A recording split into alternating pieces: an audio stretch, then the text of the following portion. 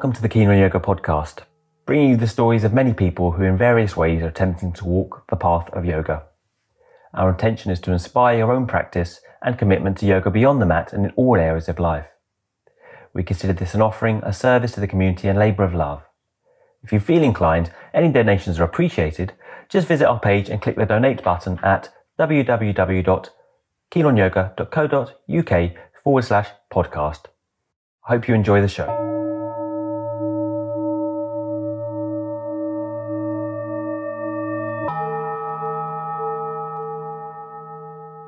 Today's guest on the Keen on Yoga podcast is Adam Hustler. Adam I would describe indeed, as I have been described, as a down-to-earth kind of bloke. On the other hand, he's also very committed and knowledgeable as a yoga teacher, with a universal appeal that has brought him a huge following and popularity. I can understand why.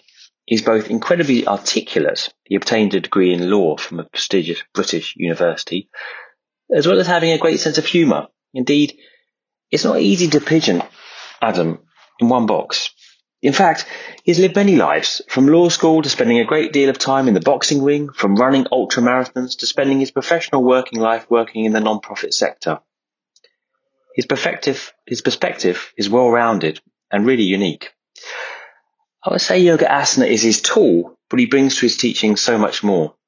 He has a fascination and an uncanny ability for consistently asking the question, why? This has been a kind of consistent thread through his upbringing in Birmingham to where he is today. A very practical student and teacher of yoga that has seen him through many ups and downs, but always with a cheeky and often irreverential comment in hand. Welcome, Adam, to the Keen on Yoga podcast. Thank you. Thanks for having me.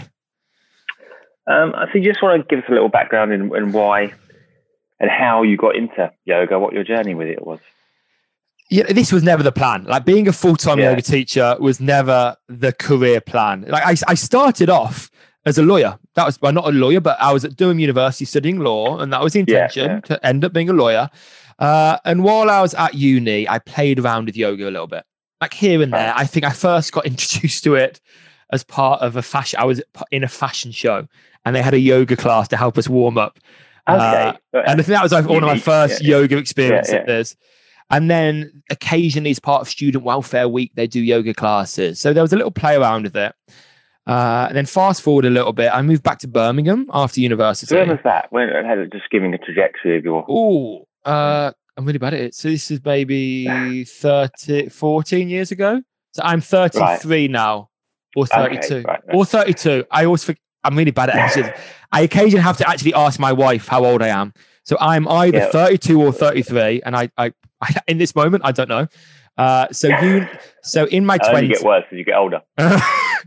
In my 20s, I guess, or 21. Yeah. So I was doing yoga a little bit. Sure. Got back to Birmingham, and I was doing a lot of boxing. I was working in the charity sector then. That's what I decided my career was going to be at that point, like working in non-profit. So I had a decent job in the charity sector, with young people related.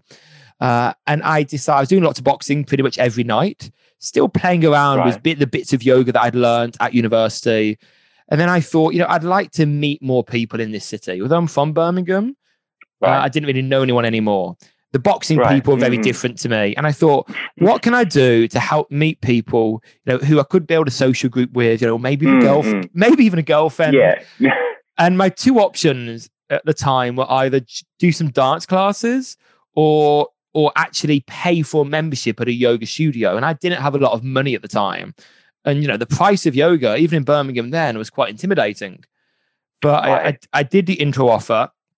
And it's like, that, like Yoga Haven or something? Exactly. Yeah, it was Yoga Haven. Yeah, I know. Which is kind of hot yoga. The founder was Bikram trained, but it was very, very different to Bikram. They had a few vinyasa flow classes, a few more static sequence classes. And then I pretty much went every day, sometimes twice a day. You stopped boxing, or no, not at all. Yeah, and what boxer.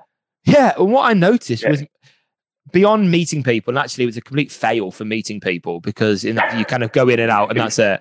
But my boxing actually got a lot better. Like my recovery was faster, and this sounds bad, but my hooks became more powerful because I was more aware of my whole body and I could engage everything. Yeah, right. And what I found though more than anything was psychological state changed. I was going through a bit of a hard time mentally in a few ways, and I get split up with an ex, etc.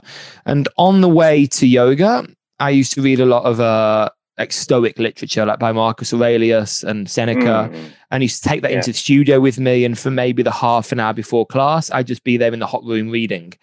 It's very popular now, that Stoic stuff. Very popular now. It wasn't especially at the time. with guys. It wasn't at the time. But then I soon saw the relationship between that and Buddhism at that era. And I got really into that. And the best bit for me, though, was actually leaving the yoga studio. And I'd often try and walk as far home as I could and then get on a train, but like walk a good distance and just having this time to myself. And it was very hard to describe. I just felt to some degree at peace or more open mentally and physically. And I really loved that feeling. And so that was really consistent for me for a few years of being in Birmingham. No desire to be a teacher.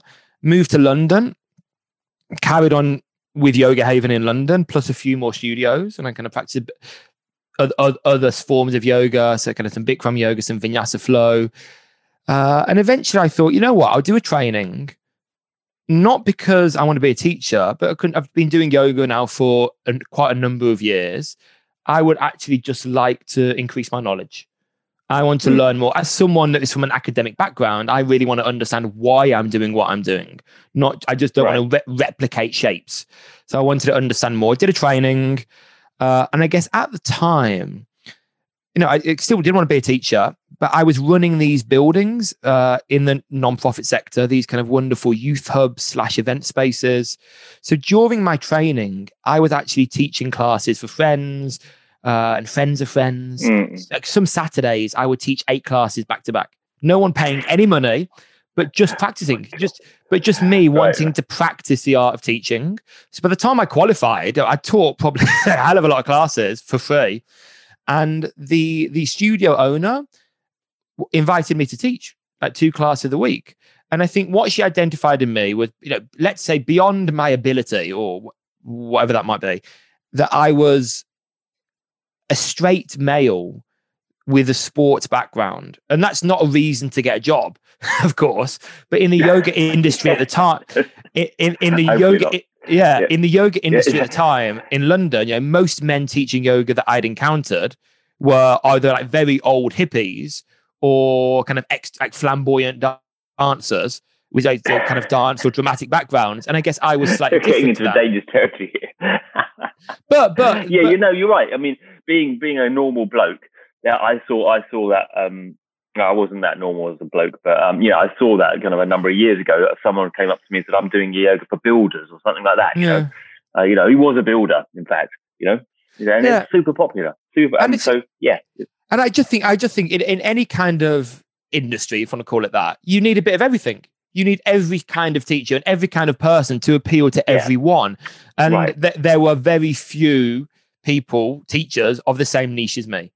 And I wasn't trying to kind of exaggerate it. I wasn't doing yoga for men classes. It's just that some people resonated more with a male teacher who had a sports background. Yeah, no, I think you're very approachable with it. Yeah, absolutely. What was your practice like then? I mean, what were you actually? I mean, you talked about the training and everything. I mean, I don't see some of the stuff you've done, but I don't know what your background in the actual. I mean, I suppose you practice on your own, right? Or you did just go to classes, or how does that? So what does my practice look like now? No, more the question that would probably come later. Yeah, the question more like is what is your background, your teaching practice? Okay, I mean, Jason Crandell, lineage wise. Okay, yeah. So at this point, when I first started teaching, I had this 60-hour job managing these 2 sites, and I was teaching 2 classes. Then I was starting to run some of my own, and before I knew it, I had this full-time job teaching 16 classes a week, which was insane. So no social life. That is a point where I dropped boxing. Not because I wanted to stop boxing, but just sheer lack of time. And that's when I stopped doing weights, etc. I just couldn't fit it in. And then I actually quit the charity job because for me, what I thought was I could have more effect on the world making people in power, like the lawyers, the doctors, the employers, more mindful than I can working with some of these young people one-to-one. That's what I really felt at the time. I guess I became a bit disenchanted with the charity sector. And I thought maybe I can have more effect on the world if I go down this path. And then I quit that job, and with the intention still not of being a full-time per se yoga teacher, but I used some of my kind of operation skills for a studio that I taught for. And for a few months, just helped them get their stuff together. At which point, by the time that those few months were over, I had 22 classes, 25 classes a week. And then it became my job. So I've gone through many styles of teaching. I guess initially I was teaching set sequences. So a few kind of vinyasa based, a few, I guess, almost Bikram inspired set sequences as well. But because I guess I got this academic background, I really wanted to understand stuff and learn why. So doing a lot of research in my own right, in the body, and trying to incorporate modern understanding of the body with yoga tradition, if you want to call it that. I did trainings with some kind of other hot teachers, with kind of the Budokon style of yoga, which is all very flamboyant. And actually, I got, for a while, I was very into the dramatic stuff. For about 2016, I was into dramatic stuff. And then I found a teacher that really resonated with me. And I think it's important, I guess, if you've committed to one lineage, it's less relevant. But if you're in vinyasa, where you can go in multiple directions, I always think it's worth doing a second significant training once you've taught a few thousand classes and you understand what style of teaching resonates with you. And I found Jason Crandall, who's like, actually, I resonate with him. I like what he's saying. I like how he's instructing. I like how it's kind of logical, sane, and reasonable stuff that's looking to make a yoga practice or yoga asana practice sustainable and long term. So I did training with him. And since then, I've done many things with him. I was supposed to teach a 200-hour training with him actually last year, but of course, COVID. And then from a meditation background, Michael Stone was my main teacher. He obviously passed away 3 years ago now. So that's kind of my lineage. And then I do lots of other trainings and other research on the side as well myself. You obviously stopped boxing and weights, so you must you want to assume like yoga better than that. I mean, what's the difference and why do yoga? So for me, I always describe yoga, let's say to taxi drivers. When I'm in an Uber and they say, what's your yoga? Someone said, I should try yoga. You are kind of very approachable and normal. And, so, I mean, I call it an antidote. I say, for me, a yoga practice is an antidote for life. That could be at its most basic level. And it could be an antidote to the physical. Like if you spent your whole life in a taxi hunched over, or for me, if I spent a lot of my life either on a desk or then boxing and then slamming into a bag, it was a wonderful physical antidote. But I also think it's a wonderful mental antidote, because in boxing and even in weights, you're trying to get a PB or you're trying to win. And in yoga, well, I guess I did try and win for a few years. But after a while, I stopped trying to win. Yeah. And it was just became more of a practice of self-inquiry. I still believe that actually, from a physical perspective, yoga isn't enough. Even if you do all the different extreme styles of yoga, even if you do like hours of Ashtanga a week combined with hours of Yin a week, etc., I don't think yoga is enough. I think we should all be doing some other modalities with our body that complement. I still do weights. I still would box if I had the chance. And my intention is I've got now 150 kilogram of weights in my kind of garden shed, ready to build an actual gym for myself. The only reason I stopped was simply time and lack of money, or at least I had to work so much as a yoga teacher and travel so much. I didn't have the time to fit in training or pay for a gym membership. Prior to the wedding, when I had a little bit more time and a little bit more money, which was 2 years ago, I actually started to train really significantly again and got in very good shape, which then would have continued and only stopped when lockdown kicked in. And suddenly I got to go into hustling mode, like doing everything I can to make money again. Well, let me phrase the question another way. What's significant about yoga for you? Why is it reasonable? When you say Jason Crandall talks very reasonably and very sensibly about yoga, what does that mean? Because you are, So for me, at its core, it's a practice of self-inquiry. And I'm not a fan of dogma. I'm not a fan of kind of belief systems per se. I like everything to have a reason to it. I'm not saying that means it can't be spiritual. I'm not saying I'm an atheist. If anything, I'm an agnostic.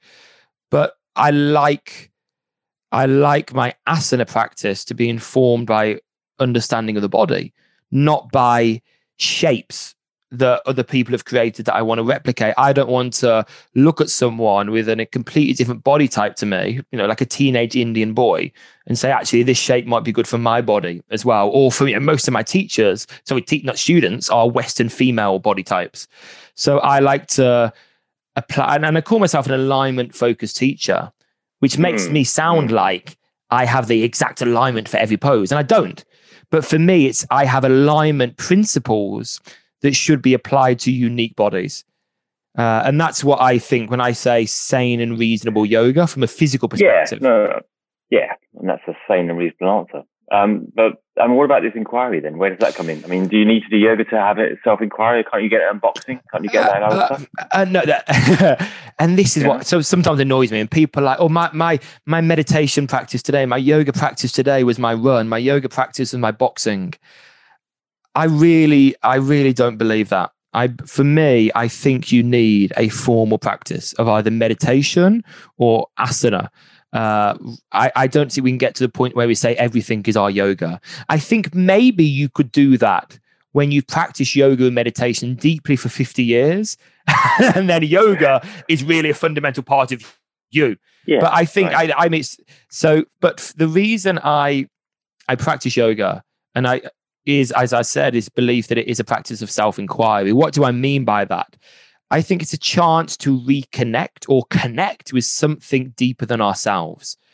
And for me, the most tangible part of the universe that we have access to is our physical body. And that's my belief. The body is part of the universe. And in a yoga asana, I'm not trying to win. I'm not trying to stretch. I'm just exploring every movement my body can take and the sensations that arise when I do certain movements or when I engage or open in certain areas. So it's very much I become the watcher of myself and a watcher of sensation. And of course, I think doing that in the physical body is relatively accessible for most people in the West. Meditation is increasing in popularity, of course, but moving the body in an exercisey format isn't something that is unusual to us.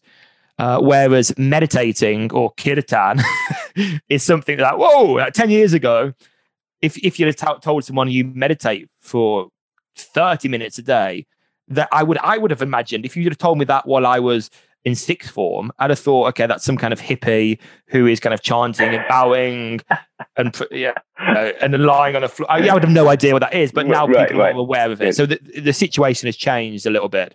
But yeah, that's what I believe. I believe maybe meditation just took longer to reach Birmingham, maybe. Yeah, and I think that is completely understandable. What about this alignment, though? I mean, so where does alignment fit into inquiry? Because in some respects, can't alignment be like a kind of, just another kind of Western form of achievement, perfectionism, or self-criticism? I think while we're using our physical body as a tool for self-inquiry, as a vehicle for self-inquiry, we may as well do it in a way that is safe and sustainable. Okay, we may as well do it in a way that we know is going to look after us and maybe have some benefit as well.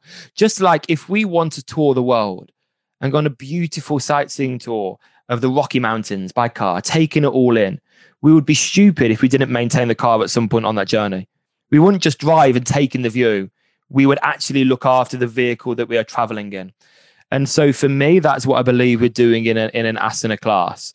Yes, we're practicing self-inquiry, but combining this, movements and interest in sensation with some understanding of the body. And what I feel like when I teach a class, I talk a lot. I talk a lot about, micro. That surprises me. So when I'm like micro movements, little adjustments one could take, not expecting every student to hear or even understand what I'm saying, but I speak a lot. And my belief is that, the students that is newer, they won't listen, they'll just move. But the student that is more practiced, they will explore. I'm giving them directions to explore, much like a meditation teacher will give you directions to move your meditation. They won't sit you in silence. They will give you little pointers that might take you in a certain direction. So my belief is that these little tiny cues will help people explore different areas of their body. And actually, I think, depending on the person, it can actually anchor you in the moment very well. And I've had that feedback before, people saying that class went so fast. We've done a full 90-minute practice, but it went really fast because of the instructions I'm giving really anchor people to the sensation in that present moment. And they do a little bit less time traveling to the future or the past while they're practicing. Mm-hmm. I'm not saying my style of yoga is everything that people should do. Like, I actually advocate for my students to have 3 or 4 teachers that offer something different. So, if they want a more spiritual practice, maybe go to a Jivamukti class. If they want a teacher that lets them flow a little bit more without such detailed instruction, maybe go to a rocket class. If they want something where they can really monitor changes in their body, I think Ashtanga is wonderful for that in terms of a set sequence. You can see how you progressing, because for me, every class is completely different that I teach. And I think it's really important that students of yoga nowadays don't stick to one teacher and actually don't even stick to one style, but have a few that complement each other and don't expect one teacher to offer them everything. Yeah. How do you annex philosophy or yoga philosophy into this? Does that play a part? So for me, I don't do it explicitly necessarily. So I won't generally quote the sutras. I might do that on a retreat. But I think my style of incorporating philosophy in is at the beginning and the end, the questions I ask people. So for instance, this week I was talking about balance in a really broad sense and how balance or yoga practice is fundamentally a practice of balance. How that could be as mundane as balancing on one foot, or you could physically extend it to how we balance flexibility and strength. But then also how we found the middle path in a very Buddhist sense, how we don't go from the extreme of hedonism and being ecstatic to the extreme of being sad and kind of depressed, and how we can try and find the middle, and how a long-term yoga practice doesn't stop the ups and downs, but it makes you more aware of when you've gone up and down and allows you to more readily come back to the center. So is that explicit yoga philosophy? No. Is it related to it? Very much yes. And I think that's how I incorporate it into my teaching. Yeah. What would you see yourself as a guide, as a teacher? What would you say your role is exactly then? Because essentially they're practicing on their own, right? It's their practice, and I assume you might be inspiring them to try and do some self-practice, surely. Indeed. Right. So for me, it's about facilitating learning. Two things, I guess: facilitating an experience in the moment, guiding them so they can turn off. And what I often say to students that start freestyling is like, I've planned this. I've got this sequence. I know what I'm doing. Trust me. Like, I've got you covered. You don't need to think about anything. I'm the boss. You can let go for once. So part of it is that. And do they do it? Or do they carry on? Yeah, no, or they get out. but that's a side point. I don't think you need to be a teacher that's good for everyone. I'm sure lots of people don't like me, but I think the beauty of teaching in cities or teaching in the modern world now is you don't need to appeal to everyone. You find your audience and the ones that really resonate with you that you can actually offer something to. You don't need to be everything to everyone. But yeah, I explicitly see myself as a teacher. I don't like the word instructor or guru. For me, I'm a teacher who is either leading a practice, if that's what someone needs, just to be led, or facilitating learning so that people can then actually incorporate the learning that I try and teach either into their life or into the other classes they do. So if I've taught someone about what their supraspinatus is and how to not impinge it, then they can do that in a class that is more spiritual. So they can go to a class by another teacher that is completely themed about the sutras. And there's nothing wrong with that. A teacher that doesn't give any anatomical instruction, just says, warrior 2, reverse, with some spirituality in there and a karma talk at the beginning, that a student could incorporate what I've taught them about the body in that class. Or vice versa. They will come to my class and maybe at the start meditate on something someone else has taught them. How would they construct from your classes? How would they construct a self-practice without a sequence? Would they just, they're always kind of puzzles me with the vinyasas. Like, where would you start?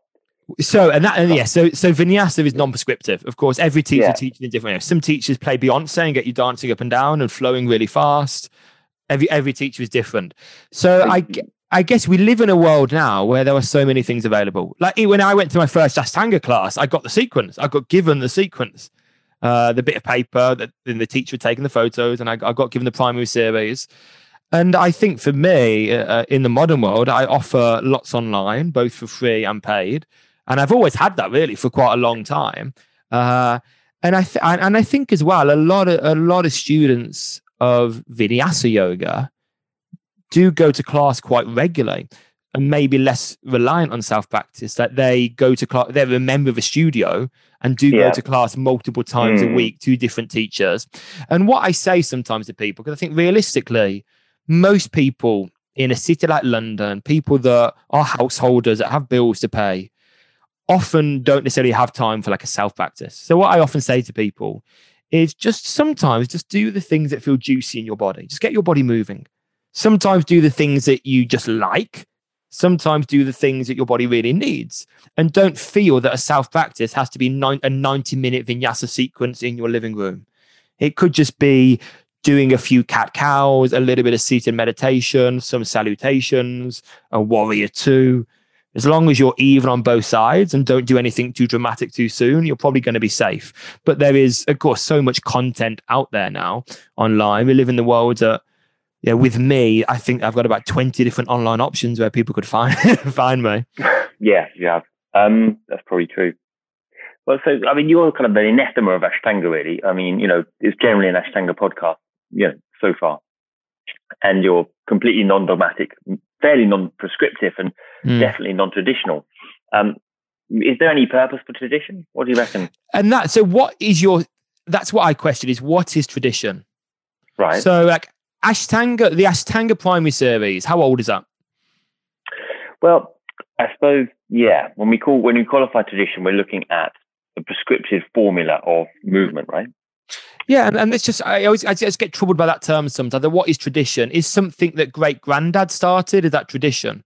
And do we separate yoga tradition in the philosophical sense to yoga asana tradition? And you think when let's say the primary series were created, what were the influencing factors there? I could be speaking out of turn, but Richard Rosen wrote a wonderful book on it, the kind of the origins of yoga. I love Richard Rosen. He's the most wonderful man. If anyone ever gets a chance to study with him, I do. Do you know Richard at all? I asked him for a podcast. Never heard anything back. Yeah, I think he's at a point. I don't know if you know that he's. I don't know. No. I just read some stuff of his. Yeah. Yeah, at the moment in time, he wouldn't be comfortable doing any public speaking per se. He's got things going on medically, and I don't think a podcast would be the formula for him. But any kind of like long format would be suitable. But he's a wonderful man. And in terms of origins of yoga, in that book, he suggested, and a few other people suggested it, like some of the origins of Ashtanga were kind of Indian wrestling, kind of Indian traditional wrestling, and some of the movements there. I could be wrong. There's more Iyengar was in Pune, and is that? Wrestlers. Yeah, Ashtanga was I mean, I suppose we qualify tradition. They would say it's doing something prescripted other than you just decide you fancy doing. Do you know what I mean? I see. Okay. And there's dangers in that as well. But I think there's also, and now I don't want to speak out of turn, the dangers in the vinyasa aspects, because you can just kind of get into kind of re-endorsing yourself or Indeed. Like doing what you fancy and doing what you're good at. Oh, you got and there is some other, right. Well, we all do this, and there is some kind of something else with the yoga in just suiting yourself to something for once in one's life, right? So, and I completely agree. I do, and I think there is no perfect strategy. And I teach a sequencing training actually, and in part of that, I talk about the multiple sequencing strategies, and I say to all these vinyasa teachers, I say, how many of you teach a set sequence? None of them. How many of you would like to teach a set sequence? None of them. And I say to them, actually, what were, until recently, the two most popular styles of yoga in the world? Probably Ashtanga and Bikram, both set sequences. Ashtanga still, Bikram less so now. but like two very, very popular. And I said, clearly there is a role for that. Why do people like set sequences? You know, it allows them to observe how their body is changing because they do the same pose. It gives them, in a very uncertain world, it gives certainty. And it gives something safe when you have a set sequence and you know what to expect. You know, if you go to a vinyasa class, you've got no idea what that teacher's going to teach. Even if it's a teacher you're familiar with, you've got no idea what they might teach. So I do believe there is real great value in set sequences and something prescriptive. But equally, I think if you always do the same thing, that doesn't give your body and mind opportunity to progress. And I think, you know, you can follow the route of least resistance. You can go into autopilot.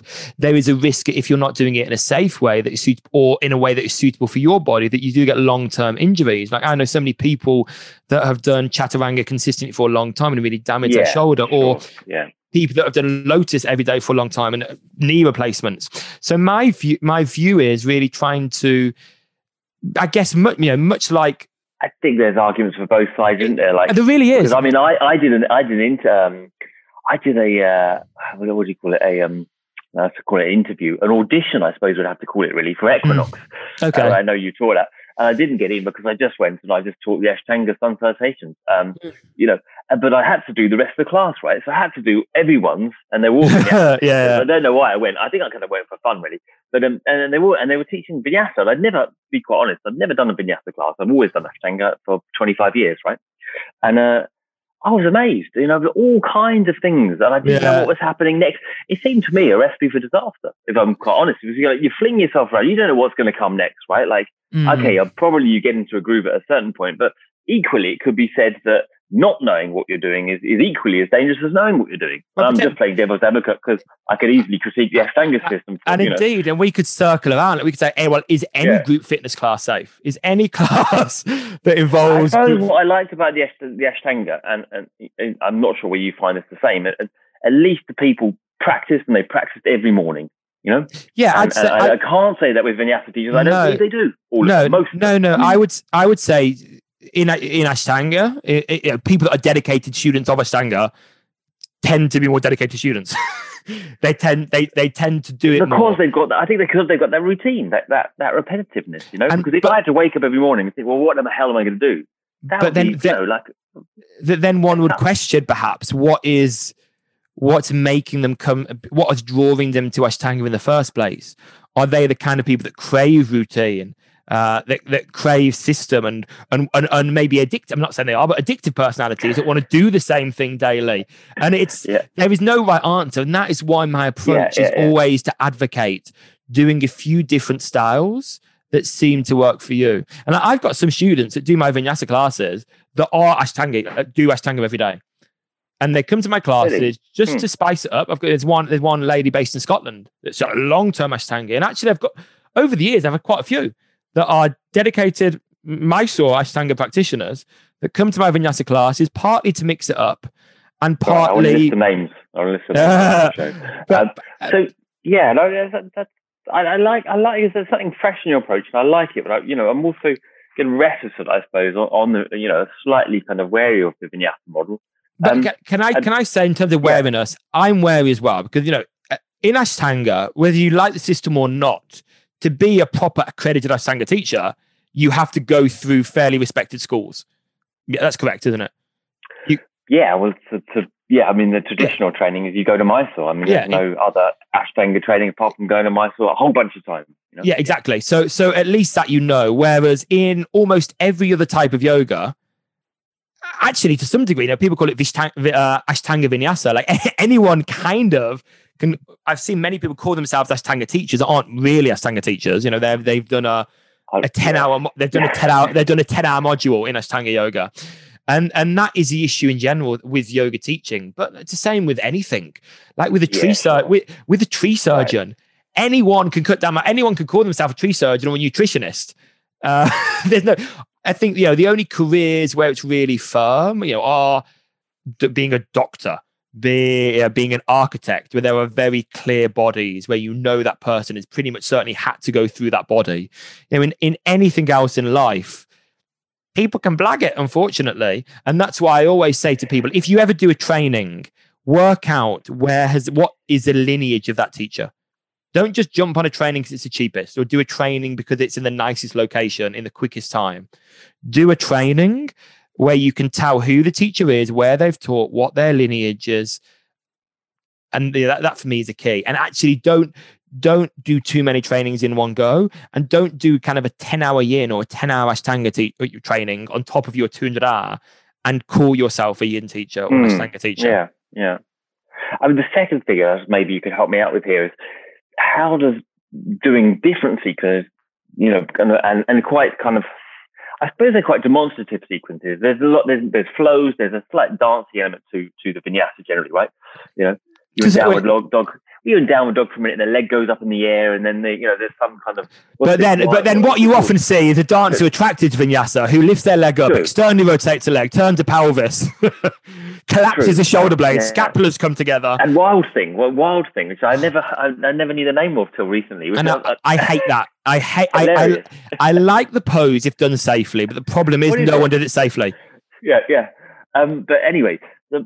It seems to me that Patanjali is talking, if we're looking at yoga in a Patanjalian way, because there's different ways of talking about yoga, right? It's not just yoga in a kind of darshana of yoga or Samkhya and Patanjali, that he's looking for restraints, right? The quality is, at least if we're looking at even what he says about asanas, Sthiram Sukham Asanam, yoga is a steady, comfortable position. And that's all he says about asana. And then he kind of basically talks about mind control and restraint. And my concern with the vinyasa is it kind of goes against that. Is it, it's kind of quite externally and kind of extrovertly doing almost the opposite, it seems. See, I'm not sure about externally. A lot of Ashtanga yoga, let's say any style of yoga, forget Ashtanga, lots of style of yoga involves impressive looking poses where there is a desire to go deeper. In I know many Ashtangis that are working towards poses and craving. Yes, but only in the Mysore class. Okay. So it's not done. So it's kind of like you see, I mean, and I'm happy to, take it on the chin here, I'm just exploring this territory. You've got this, quite kind of led from the front kind of flowing system, where you're in a class situation. And it seems to me, I imagine it might be hard to go inwards. I mean, you say the contrary, right? That you can have these kind of very present moments. I think it very much depends on the teacher. I think it very much depends on the teacher and the style. Right. Like, I'm not defending by any means all vinyasa yoga. There were some teachers that their teaching is just them doing crazy poses at the front and replicate the shape I make. Right. In every style of teaching, I've taught many conferences around the world. I've seen ego, I've seen grasping, I've seen the desire to make impressive shapes in every style of yoga, in every type of student. I've seen so much grasping, is so much kind of showing off in every style of yoga. I think everyone starts to some degree with the desire to achieve. I did. A desire to do the cool poses, a desire to become something more than we are now. But I think through a long-term sustained practice, that shifts. And I think we need to, whatever helps people get into the yoga mat in the first place is wonderful. Whether that be someone doing yoga in a Lululemon shop window, or someone being attracted to it because they want to expand their legging collection, or because they want to meet a potential girlfriend, boyfriend, perhaps. Anything that, or the music that's playing. Yeah, no. I think stuff draws people in, and you get to that stage. So stage one is you're drawn in for whatever reason that might be, even if it, going through a crisis in your life, you get drawn into yoga. Then when you start any new thing, naturally, often people want to be to some degree good at it and achieve. Get deeper, or they want objective success. Our society is conditioned to want objective success. Yeah. And I think once someone has had a long-term practice, and they kind of understand what's going on, they understand what Warrior 2 is and what should be engaging, perhaps. I think the first 5-6 years is just learning how to explore the body and what the body is capable of in a world where we are fundamentally disconnected to our bodies. And I think once we get that connection over time, we can then start to look deeper. One good example of that, I feel, is Warrior 2. I think for the first year, I didn't understand Warrior 2. For the next 5 years of my practice, I thought I was really good at Warrior 2, and I was really deep in it, and it looked really good. And then in the following 10 years, Warrior 2 has got harder. Not because I've got older or weaker, but because I'm exploring the nuances of the pose and exploring the detail of my current experience in that pose. And that's what I want to advocate in all my students. So their asana practice should get harder all the time. And there'll be hopefully less desire to do the flamboyant and more desire to explore what perhaps would once be considered the mundane and really get deep into that. Well, why? Why? Because I think there is so much more to be explored in our daily life that we kind of ignore. And I think in a yoga context, Warrior 2, as opposed to an example, offers so much. And I think as human beings, we're all too quick to jump onto the next thing. It's kind of hedonistic adaptation. Oh, I'm in the pose. I want the next pose. I want the next pose. I want this pose. I've done this now. I want to do something that is more impressive, that makes me grander. And but much like to extrapolate that into our daily life, in relationships, we don't nurture relationships. And I've witnessed that so many times. People join a relationship, they have the honeymoon stage in the relationship, and they don't continue to nurture it. They don't look at the deeper things. They take their partner for granted or their job for granted. And I think it's really important in life, in yoga asana, to spend time with the thing you're currently doing and explore it in more detail and really witness it. Can you do? I mean, I suppose I'll go back to that again. Can you do it in a formatted class led from the front? I suppose that's why I keep circling around. Is like, the danger is that do you, as a vinyasa practitioner? I'm sure you don't need to go to a class every day now. And I'm totally with you. Once you learn the body, it doesn't matter what style you're doing, and you can do it, on your own. And you're just free to explore the body, and it's something else. But up until that point, are they needing to use the leg class format? And at what point can they develop their own practice out of that, or are they always feeling kind of stuck to you as a teacher? Oh, right. So a few questions here. Firstly, I guess, would I love everyone to have a self-practice every morning that didn't involve me? Absolutely. Would I love people to not need asana at all and just to be able to meditate? Because ultimately, asana probably isn't the best method of self-inquiry. That's not the best vehicle. Deep meditation is far better, in my opinion, than an asana practice. But can most people do that? No. So my view is that in the world, we need to offer teaching suitable for not all levels, but all types of person. And I think an Ashtanga practice suits a percentage of the population. I think a dance-based Beyonce-filled vinyasa practice is a first step for a proportion of the population at that point in their life. And I think as teachers, we don't need to be teaching everyone, and we don't need to try and lift all our students onto a pedestal. I think we need to meet students where they're at. And that's not the job of any one teacher, to meet every student where they're at. I think as teachers, we can have our niche and we can facilitate. Would I love it if my students said, you know what, I don't come to your vinyasa classes anymore. I just have a self-practice. Wonderful. Commercially, not great for me, but wonderful for them. And that is, to a degree, what I'd prefer. If one of my students says, I meditate every morning now, I have an asana practice, sometimes it's still nice to come to your workshops to still learn, that's perfect. But that is not the reality of the world that everyone is living in. So I think as teachers, we can find our audience and help them and meet them where they're at that point in their life.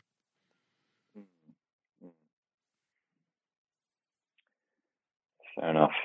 I mean, I think we can keep going down here because essentially, I think that I totally agree. I have to say, I reckon I was one of the first people to do a demo in the Lululemon shop window in Vancouver. Like in maybe 2007 or something like that, 2006. And so I'm willing and able to bring anyone into yoga, under any auspices, But I think at a certain point, if it doesn't gravitate to doing a personal daily practice without the instruction of someone at the front leading you, then I'm not sure you will ever plumb those depths that it's intended for, But maybe, and it's as a method for mind control. And I don't think there is any good answer. Like, one could say that actually, if you do the same thing every day, I'm just playing devil's advocate here, Yeah. Well, do you go on? do you completely go on to autopilot? And if you just do the same thing in the same way every day, do you actually do you actually shut off and do you go into autopilot? And that happens to everyone at all points in their life. I've had it in things that I'm good at. Rather than go to a flow state, I go to a robot state and just completely turn off. And I love the idea that this idea of flow state is when your level of expertise meets a level of challenge, kind of in the middle. Someone described it much better than I am now. But I think there always needs to be a challenge at some point. And that challenge, one way of offering challenge is through novelty and needing to learn and pay attention. So I think finding that cross where ability meets challenge at that fine point is... or you could say maybe the challenge is not... is restraining your need for novelty and change. Well, there's many challenges, or maybe we could say the challenge is actually thinking outside the box and not doing the same thing and being. Yeah, you can. I just did the same thing that everyone else all does. True. I mean, there's two sides to it. And one final extension to what I said previous is, I think it's just so important that we acknowledge that people are different. Physically, their bodies are different, and it's impossible for something to be good for everyone. And if we're talking about having a set sequence and that is the ultimate desire for everyone, then the Ashtanga sequence isn't enough. We probably need to make about 40 different set sequences suitable for different body types, different levels of ability, different ethnicities, and the body type that goes with that. But I think, as you said at the start, if you're looking for physical conditioning, then really, there's better things to do with your time than yoga. My point was just more, if we are saying that people should do a daily yoga practice each day and it should be a set sequence, there should be multiple set sequences that we can give people, because an Ashtanga sequence, as wonderful as it is, won't be good for every single body type and every single person. I think it depends how it's taught. I think if it's taught by the book, if it's taught idealistically, then yes. But if it, you can apply the common sense to it and make it roughly fit, and certainly no one's doing any harm with their body, But yeah, does it get boring for certain people that it's not accessible to? Possibly. But what are you working on now? What are your challenges in yoga, in life? Well, let's go for yoga first. So, of course, yoga, the immediate one is COVID and this shift. Last year, well, I guess 2019 now almost, isn't it? I was literally teaching every weekend in other countries, workshops, trainings, etc. That was one of my main sources of income. That's obviously stopped. Luckily enough, over many years, I've built a profile on social media, which has allowed me to convert many people to my classes and workshops online. Lucky that teaching Tri Yoga, that's the only place I teach in terms of studio in London. Equinox as well, but that's more of a gym. That's kind of a separate thing. But Tri Yoga, I still teach a lot of classes of Tri Yoga, and it seems that the audience there do like my classes and resonate with me. I have a niche there. So lucky to a degree, but the challenge is just making sure what I'm doing is sustainable. Make sure I can still generate some revenue. And of course, yoga isn't I didn't go into a yoga career wanting to make money, but I do want to be able to pay a mortgage, and pay the bills, etc. So that is the most immediate challenge. But luckily, we're well placed. My wife and I do the same thing. She's more of a just sound journey, sound healing. She's very talented at what she does. I'm obviously mainly yoga. We're creating a yoga studio outside. And I guess we're just adapting to the current climate, and hopefully we can make it work. Mm. And within your personal practice, what are you working on? What does your personal practice look like these days? So shifted a huge amount. It's, at one point in time, my asana practice was all the handstands for half an hour each day, and trying to do that. For me, the asana practice now is really gentle, actually.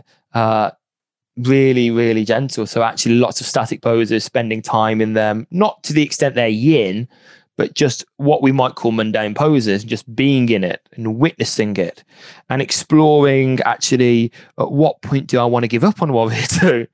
At what point do I want to jump ship? At what point do I say that's enough? And to some degree, I think exploring pain's threshold is exaggerating, but exploring limits of mind, much like when I used to run marathons and ultras. And I used to always love that exploration of when I was running 100K, What's stopping me from getting off the path? What's stopping me from just getting in a taxi?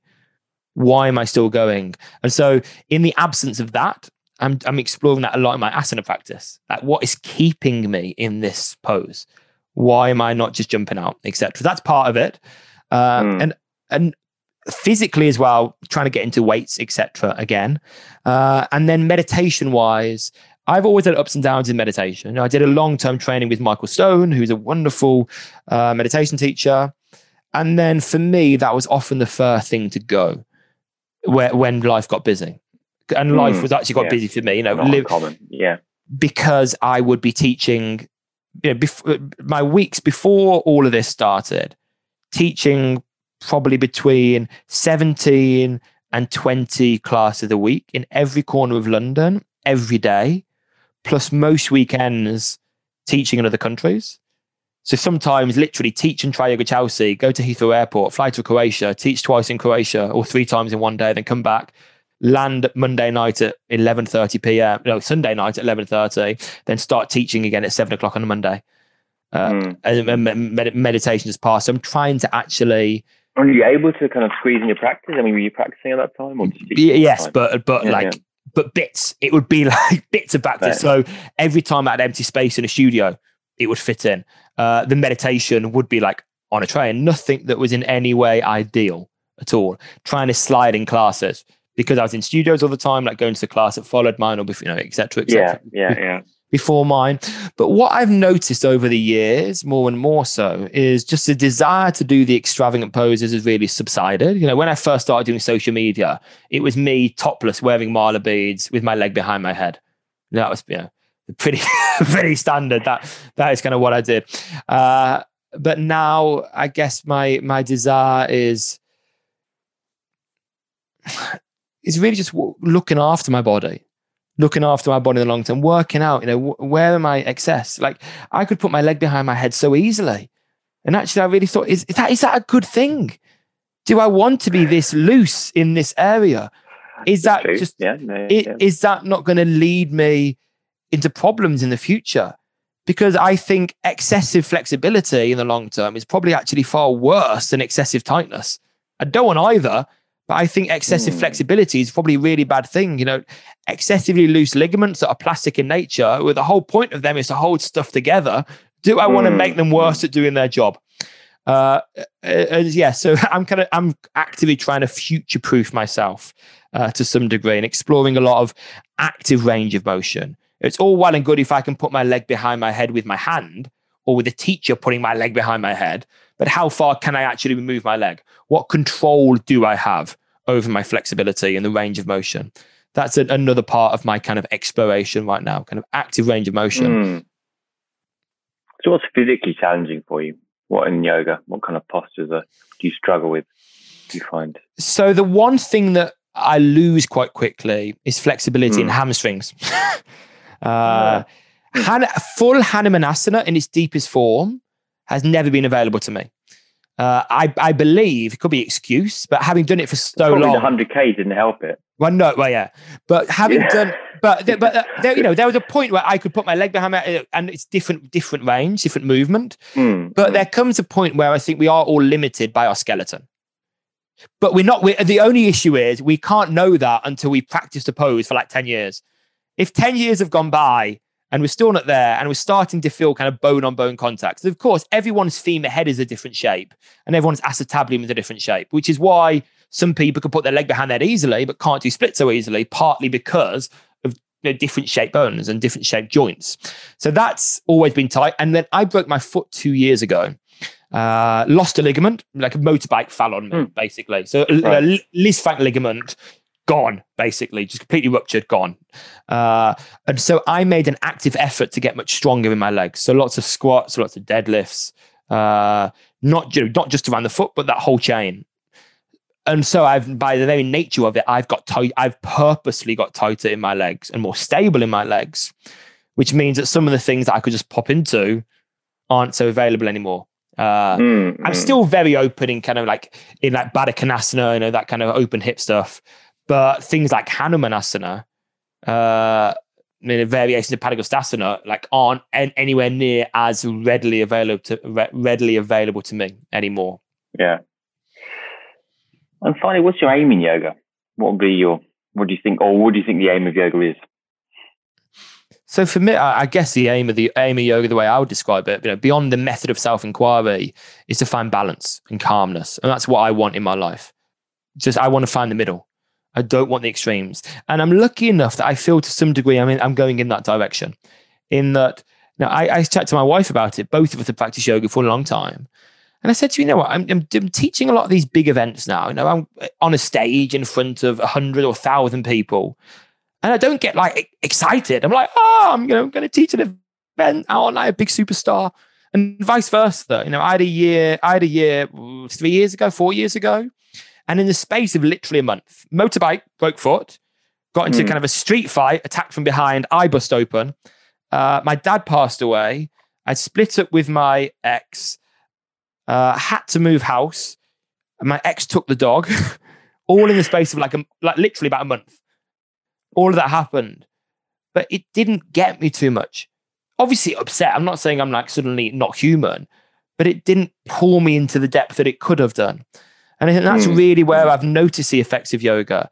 I don't spend time in either of the extremes. I identify it, acknowledge it, feel it, but don't continue drinking the poison or snorting the cocaine. As in not the hypothetical cocaine or poison. I arrive back into the middle. And actually, ironically, this is back where I started, because this is a lot of the teaching of Stoicism is finding the middle path. All right. So it comes to the end. You usually ask, what's your biggest inspiration? And give me a guilty pleasure. The biggest inspiration right now, as a current inspiration, is a guy called David Goggins. I don't know if you come across him. Oh, right. Yeah, I know who he is. Yeah, the ultra. Absolute nutter. Has suffered a lot. He's absolutely insane. But just the way he explored his mind, like his practice of self-inquiry was doing like the US, what's it called? Navy SEALs Hell Week like 5 times and running the length of whatever he's done. That's his practice of self-inquiry, where every ultra marathon becomes a microcosm of life through the ups and downs and the like. So he's my current inspiration. And in terms of kind of my current guilty pleasure, this is naughty. I can't believe I did this, but through lockdown, we have these weak moments. We're sick of it's 2 degrees in the same faces, same building, and we're being self-employed. It's almost constant work, isn't it? And I just wanted to find something that helped me withdraw. That was nothing to do with yoga. Like I didn't want to play my kit, the harmonium. I didn't want to escape by playing my hang drum or kit. And I've got a hang drum, cliche like 2010 yoga. So I decided to buy a Nintendo Switch and bought Pokemon Go, not Pokemon Go, Pokemon Sword. And for about a week, between every class, that's all I did. I just had a week where I turned off and taught yoga and played Pokemon Sword. So that's my latest guilty pleasure. That's not a bad idea. I'd have to get like a Nintendo that had, one of the really old ones that had like Street Fighter or something on it, Like, you can get that on it if you're ever tempted, like Street Fighter and Streets of Rage. It's probably like 1990 or something like that, Well, they've actually remade Streets of Rage, and I bought that at the time. I haven't even opened that yet, but I did buy the remake. That's the first guilty pleasure. I have to say, I haven't finished my questions with you. I've just got one more then, because I'm sure you have some ideas on this. What about diet? What do you do for diet? People are so obsessed with food, eating, what they should eat. Okay. What have you got on that? Quickly? So I've gone through so many ups and downs. And I was vegan for quite a long time. Oh, really? I was, okay. And I suffered. I really suffered. Oh, yeah. And I'm sure I didn't do the perfect vegan diet. Like, I'm sure I didn't probably... I was perfect vegan in that I was vegan, but I didn't necessarily eat the most nutritious food. I probably some dinners had some cauliflower and some tofu, and that was my dinner. So probably not the most well-rounded nutrition, but either way, I really felt like I never wanted to exercise. I still practiced asana, but I never wanted to lift weights for a few years. Didn't want to do any boxing, didn't want to run, felt quite tired, was generally quite pale. That was a good few years of veganism. And then when I started training again with my PT, this is like pre-wedding, I was like, I want to get back into it, but I need a personal trainer because I used to be quite strong. At one point, I was 105 kilograms and 5% body fat. I was in like good shape. But because I'd lost that, I wanted someone to hold my hand in the gym. And he was like, look, we need to get you eating something different. And I started eating eggs. And I started to have like 4 eggs a day. I'd start there with 4 eggs, an avocado, and some oats and blueberries. And I just immediately felt fantastic. So generally speaking, I would say, I'm pescatarian. I eat fish a few times a week, typically salmon, but I eat probably twice a week or once a week. I eat fish. Generally don't touch red meat unless someone's cooked. If someone's cooked it for me, fine. In a sense, it's kind of conscious eating. Like the Dalai Lama, he eats meat if someone's cooked it for him. Like I will eat food if it's already dead and someone's cooked it and it's going to go to waste. But I would never turn down food that's been prepared. I do not like waste at all. And even to the degree that if I'm at a party and I see food going to waste, I will eat whatever it is. Whether it be meat, I will eat it. I really hate to see any food wasted. That's one of my pet hates. But yeah, so I'd say generally pescatarian, eat fish a few times a week. Lots of eggs feature.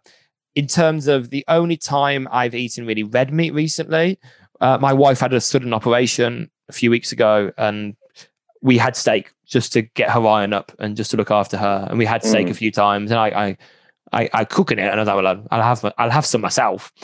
But beyond that, that's it. It's just pescatarian. And you? What do you eat? I'm vegetarian. So I eat some eggs sometimes. Yeah. That's about it. The same probably. I used to be vegan. I found, as a lot of people do, you have to be really careful. Probably there are people it suits, but not if you're doing a serious physical background, like if you've got a serious physical practice going on, then I think that, you struggle probably with a vegan diet. There's going to be, exceptions, but it's not easy to maintain, I think. And I really wonder about genetics as well. Like if you get someone who has lived in the Arctic Circle and has mainly eaten like fatty meat their whole life, and that's about it, and you put them on a vegan diet, there are thousands of years of genetics that have set their body up to eat a certain kind of food. And much like if you go to Sri Lanka, for generations, they've eaten a relatively healthy, naturally vegan diet. So I'm sure someone from Sri Lanka is probably better equipped than someone with a Northern European heritage in terms of how they can survive on certain food types. And I don't know what my background is. I've got no idea. Like part gypsy, I think. I've got Irish gypsy kind of vibe. I say that we have traced some of the family back. There is gypsy in the family. So I'm not saying that just like, maybe I'm a little bit. That is there. In a pejorative way. Okay, so what's your final message? I usually end on the guilty inspiration. Guilty and inspiration. Guilty inspiration. Give me. But we went on diet. Give us a final sign off. What's your final message? Like for anyone practicing yoga, what I would really advocate is find a style, not a style, but find teachers that educate you, that to some degree inspire you, and work out different styles that might complement each other. And I think don't limit your body to just doing one thing. Whether I'm saying do multiple styles of yoga or do yoga and climb rock walls and lift weights, I think our body needs all modalities. And I would also encourage people to let their practice evolve over time. Very nice. Yeah, reasonable. Thank you, Adam, for it's been a pleasure. Time and the opportunity to talk to you, and I hope you enjoy it too. Thanks thanks so much.